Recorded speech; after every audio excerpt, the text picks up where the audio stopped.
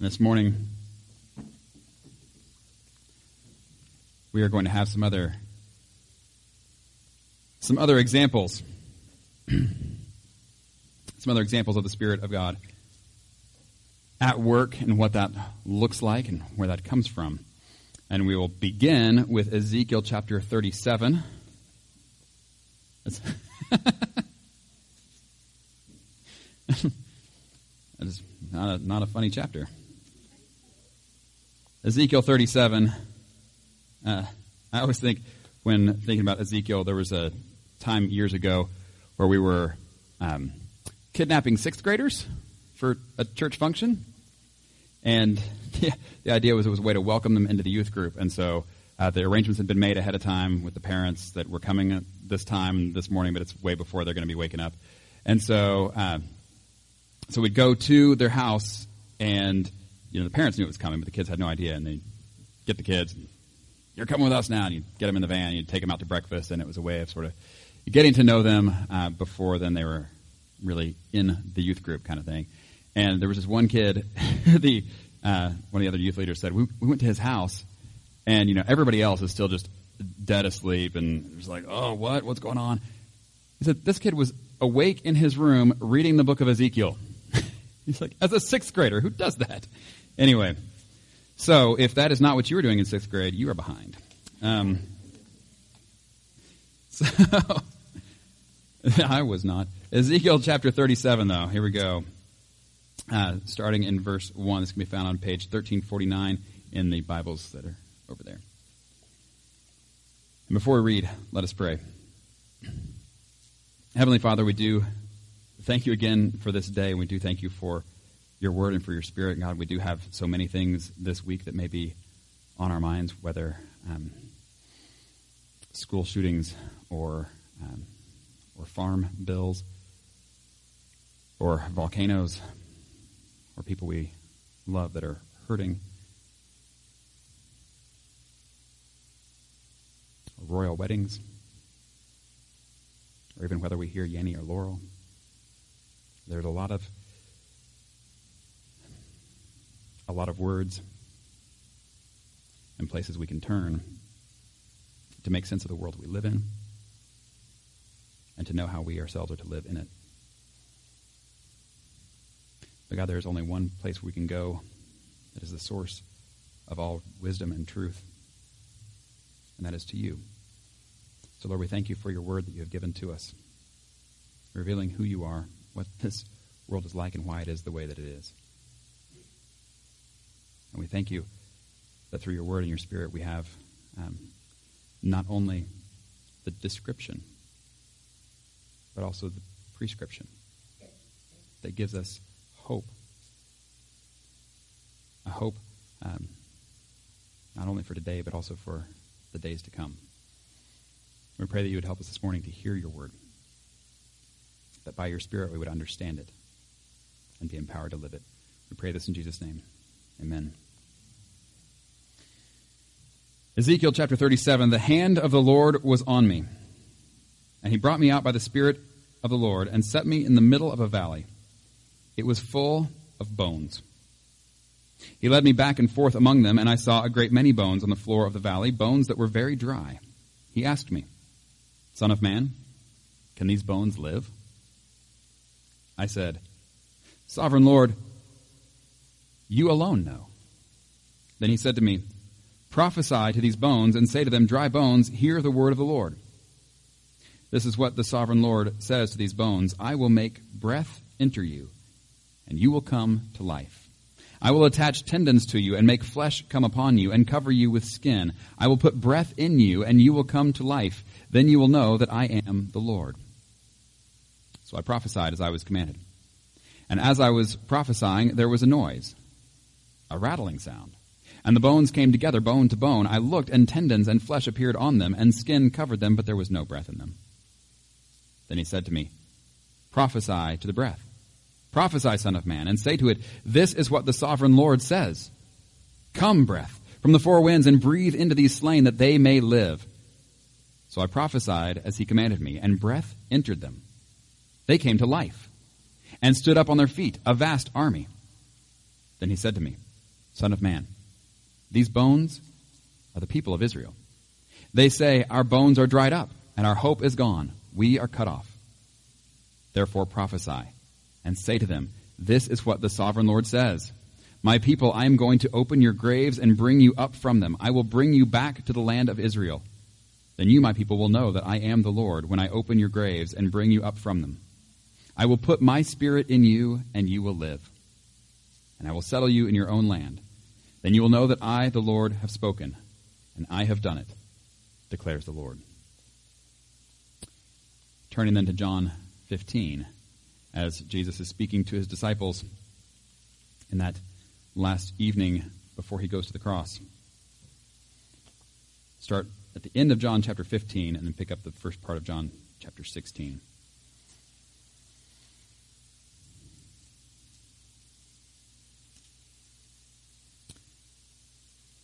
Jesus continuing what he has been saying to his disciples. In verse 26 says, when the advocate comes, whom I will send to you from the Father, the Spirit of truth who goes out from the Father, he will testify about me. And you also must testify, for you have been with me from the beginning.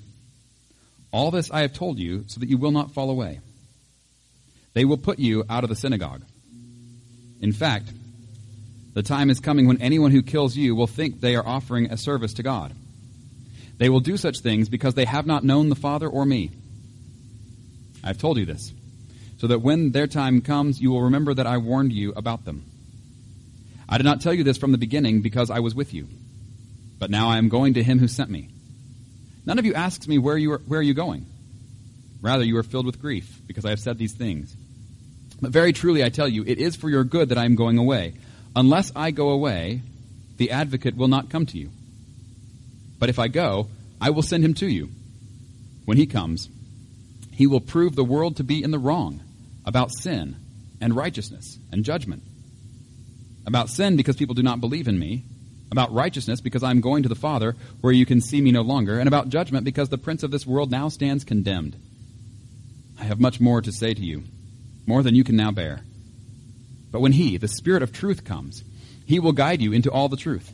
He will not speak on his own. He will speak only what he hears, and he will tell you what is yet to come. He will glorify me, because it is from me that he will receive what he will make known to you. All that belongs to the Father is mine. That is why I said the Spirit will receive from me what he will make known to you. This is the word of the Lord. Thanks be to God.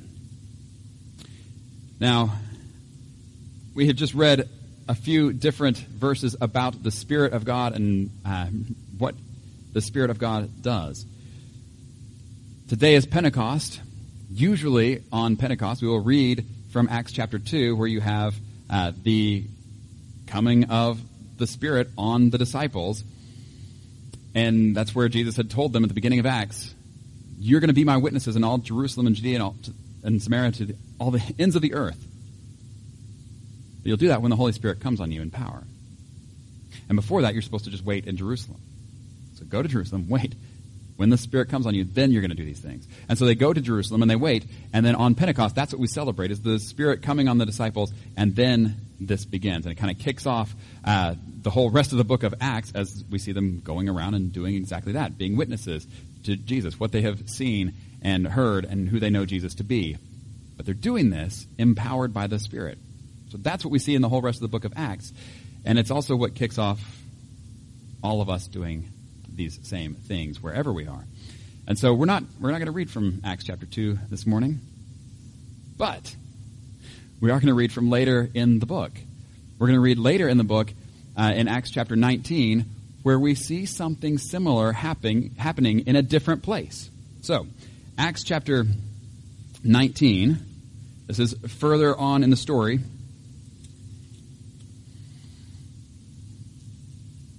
And this is verses 1 through 10. We will get to the verses after that next week. You can send me in your questions ahead of time. Acts chapter 19, verses 1 through 10 says, while Apollos was at Corinth, Paul took the road through the interior and arrived at Ephesus. There he found some disciples and asked them, did you receive the Holy Spirit when you believed? They answered, no. We have not even heard that there is a Holy Spirit." So Paul asked, "Then what baptism did you receive?" "John's baptism," they replied. And Paul said, "John's baptism was a baptism of repentance. He told the people to believe in the one coming after him, that is, in Jesus." On hearing this, they were baptized in the name of the Lord Jesus. When Paul placed his hands on them, the Holy Spirit came on them, and they spoke in tongues and prophesied. There were about 12 men in all. Paul entered the synagogue and spoke boldly there for 3 months, arguing persuasively about the kingdom of God. But some of them became obstinate. They refused to believe and publicly maligned the way. So Paul left them. He took the disciples with him and had discussions daily in the lecture hall of Tyrannus. This went on for 2 years, so that all the Jews and Greeks who lived in the province of Asia heard the word of the Lord. As I say, this is not Acts chapter 2, this is Acts chapter 19. We're later on in the story. And yet what we see here is very similar to what we see in Acts chapter 2 and that first Pentecost, where people are gathered together and the Holy Spirit comes on them and they begin speaking in tongues so that people will understand the message about Jesus, whoever they are, wherever they're from. This is what we see happening again as Paul is now in Ephesus,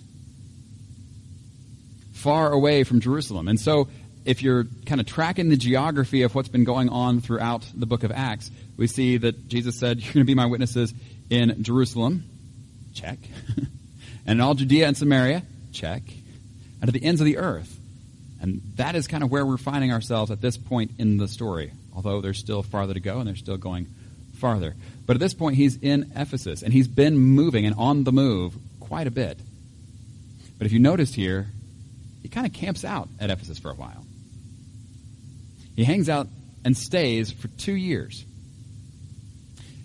For 2 years, he stays in Ephesus. And what is he doing while he's in Ephesus? Same kind of thing he did everywhere, right? He's telling people about Jesus. He's connecting all the stories of the Old Testament to who Jesus is, and how all of it had been pointing to this Messiah who God would send, and then he says, and Jesus is that Messiah. That's what's going on. And everywhere he's been, we've seen 2 reactions consistently. Now, everywhere he's been, some people receive this news as good news and respond joyfully, and some people refuse to believe, they reject him, and they often then will try to do bad things to him. We see the same thing here, although a little longer. But I'm getting ahead of myself. We have the first thing that happens when he gets into Ephesus is meeting these people who don't even know there's a Holy Spirit. Is that a problem? I think that's a problem, right? If the way that God has revealed himself throughout all of Scripture is as one God in 3 persons, Father, Son, and Holy Spirit, and you have people who are trying to worship God, trying to follow him, but they have no idea there is a Holy Spirit, then their understanding of who the God is they're worshiping is deficient, right? And so it's very important that they even just know about the Holy Spirit, but much more important than knowing that there is one is actually having the Holy Spirit in their lives, empowering them and guiding them and leading them and teaching them. Jesus said when the Advocate comes, he will teach you all things and will remind you of everything I have said to you. And this is one of the roles of the Holy Spirit in our lives, is to remind us of who Jesus is. And I think one of the reasons for that is because there's also, we're going to get a little weird here, just bear with me. There's also someone in the Bible known as the accuser, or Satan. And we know that voice really well. And that is the voice that is constantly, I just backed into that. That is the voice that is constantly whispering that lie to us. God doesn't love you. If he really loved you, would you be going through what you're going through? Why would he love you when you've done these things? That voice, we know that voice. It's the same voice that Jesus dealt with when he was in the wilderness, right?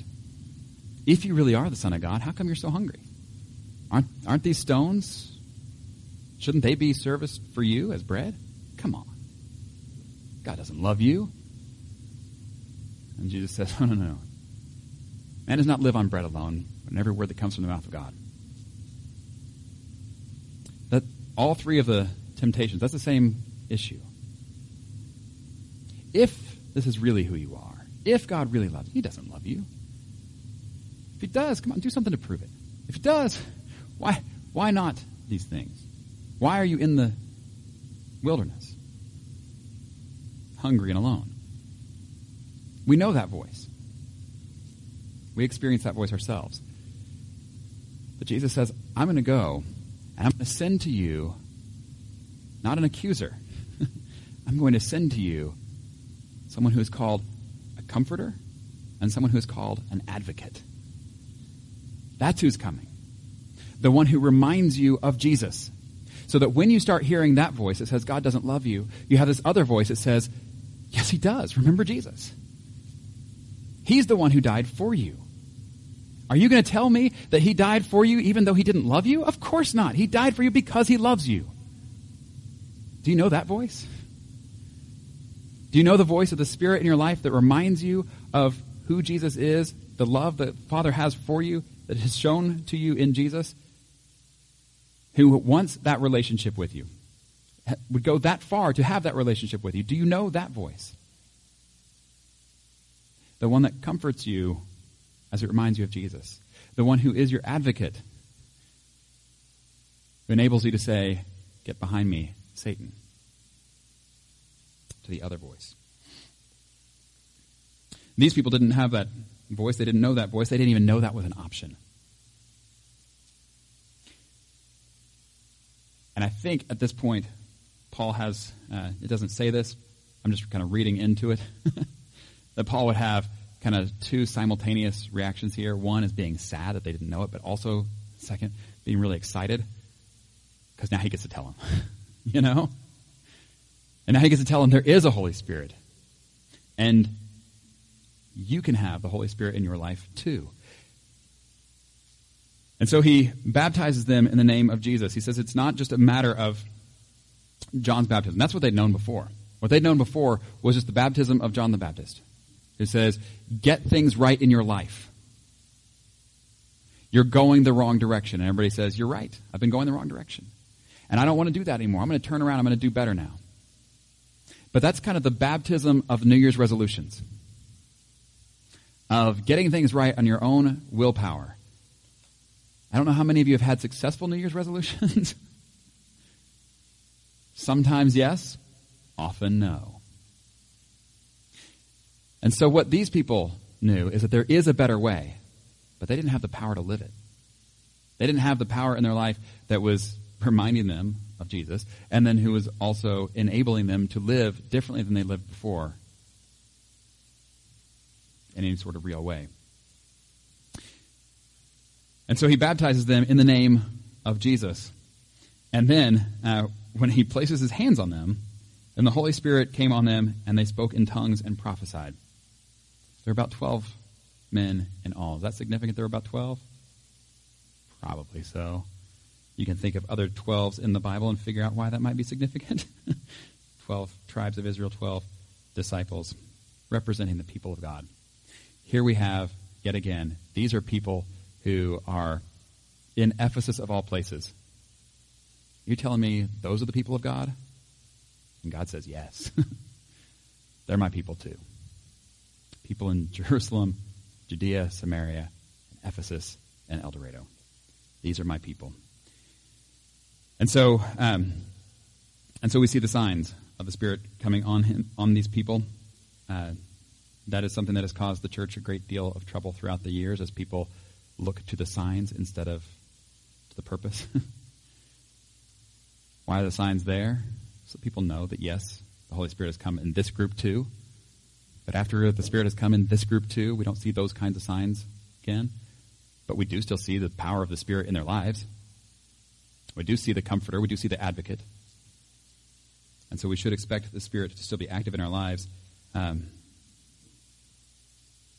as someone who teaches us about Jesus and reminds us about Jesus, not as one who does kind of circus shows for entertainment. So what comes next?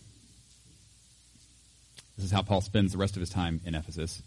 And it's 2 years divided into the first part, which is 3 months, and then the rest of the 2 years. And the first part, in that 3 months, he's doing what he always does, where he goes into the synagogue. He's teaching people about Jesus there. Why the synagogue? Because that's where people knew the Old Testament. And that's where people were already prepared for the message of a Messiah, the one that God would send. And so that's where you go in and say to people, you have seen the first, 3/4 of the movie. And it's like you have no idea what the end is. If there was a problem in the projector booth and it cut off, and so everybody's like, we know that part really well. We have no idea how it ends. And he comes in and says, let me show you how it ends. Let me show you the rest of the story. Let me fill in the gaps and see how everything was pointing, leading up to this. Let me show you the climax. And so these are the people who are prepped and ready and should respond well. And they actually kind of do here, because he stays for 3 months. Usually he doesn't get to stay that long. He stays for 3 months teaching people, but eventually they decide they've had enough, and he leaves. Although we do have people who receive it well, and we have then people who don't. The people who don't, it says, uses these words again, but some of them became obstinate and refused to believe. We've seen that before in Acts of people doing that. This word obstinate actually means to harden themselves against it.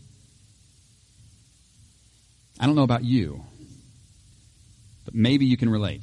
Have you ever been in an argument with someone, discussion with someone, where you have a difference of viewpoints, and at some point they say something, or you are able to suddenly see it differently, and you realize you've been arguing the wrong point?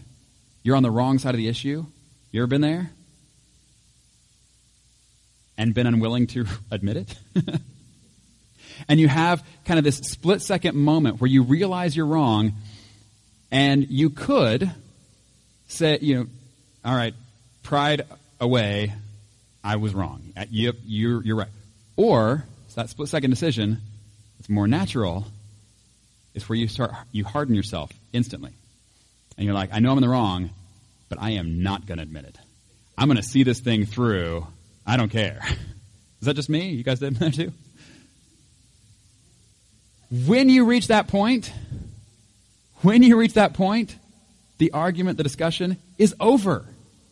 It is over. When you have decided, I'm going to just argue for the sake of arguing, or I'm going to argue so that I can come out on top with my pride still intact, there's no longer any seeking of truth going on. When Paul is in this position and he's talking to these people and they have hardened themselves against the message, they refuse to believe, they have decided, I don't care what you say, we are committed to saying no. When that happens, he moves on. And that is one where I think it's just sad and sad. There's no excitement about that. It's just sad. Here I'm telling you good news for you, and you refuse. But where he goes from there, again, is what we continue to see. Everywhere Paul goes, he does the same thing. He just continues talking about Jesus, continues telling people about Jesus. And this is what happens next. He has to go out of the synagogue, so he goes to the lecture hall of Tyrannus. So this week we're out of the sanctuary, but here we are. And what are we going to do? The same thing we always do. We're going to talk about Jesus. And last week, we talked about having our own homes as sanctuaries.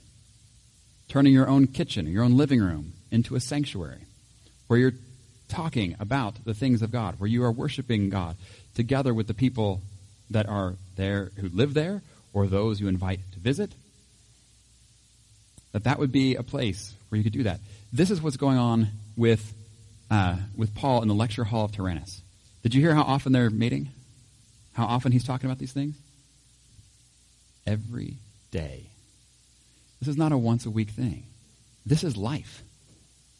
And so let's get together as often as we can and talk about these things, and then go out and live these things, and then come back together and talk about these things, and then go out and live these things. And by the end, it says he's doing this for a year and 9 months. And as as he does this for a year and 9 months, then it says this went on for 2 years, that all the Jews and Greeks who lived in the province of Asia heard the word of the Lord. Do you think all the Jews and Greeks who lived in the province of Asia came to the lecture hall of Tyrannus to hear Paul? I don't think so. So how'd they all hear this?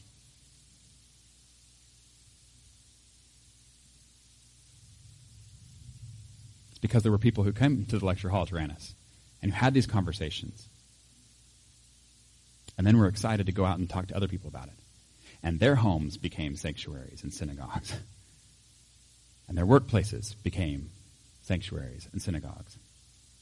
And everywhere they went. And so the synagogue itself was not the only place that people could go to hear the good news about Jesus.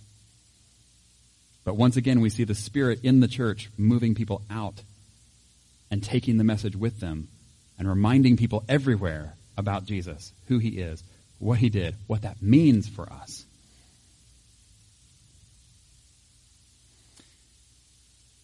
We're going to celebrate again what Jesus did for us. And as we do so here in a few minutes, I want you to think about this, that we do need food. We do need drink. He provides these things. We also, as we mentioned in the children's sermon, we need breath to live. But eating and drinking, in and of itself, Jesus says, is not the body more than food, right? There's more to being alive than just keeping yourself alive. There's living. And so as we come here and we eat and we drink, let us remember it's not just about keeping ourselves alive, but there is a life to be lived as the church. And it involves living by the Spirit, speaking the words of the Spirit in the ways of the Spirit, and reminding people everywhere about Jesus. In the name of the Father, and the Son, and the Holy Spirit. Amen.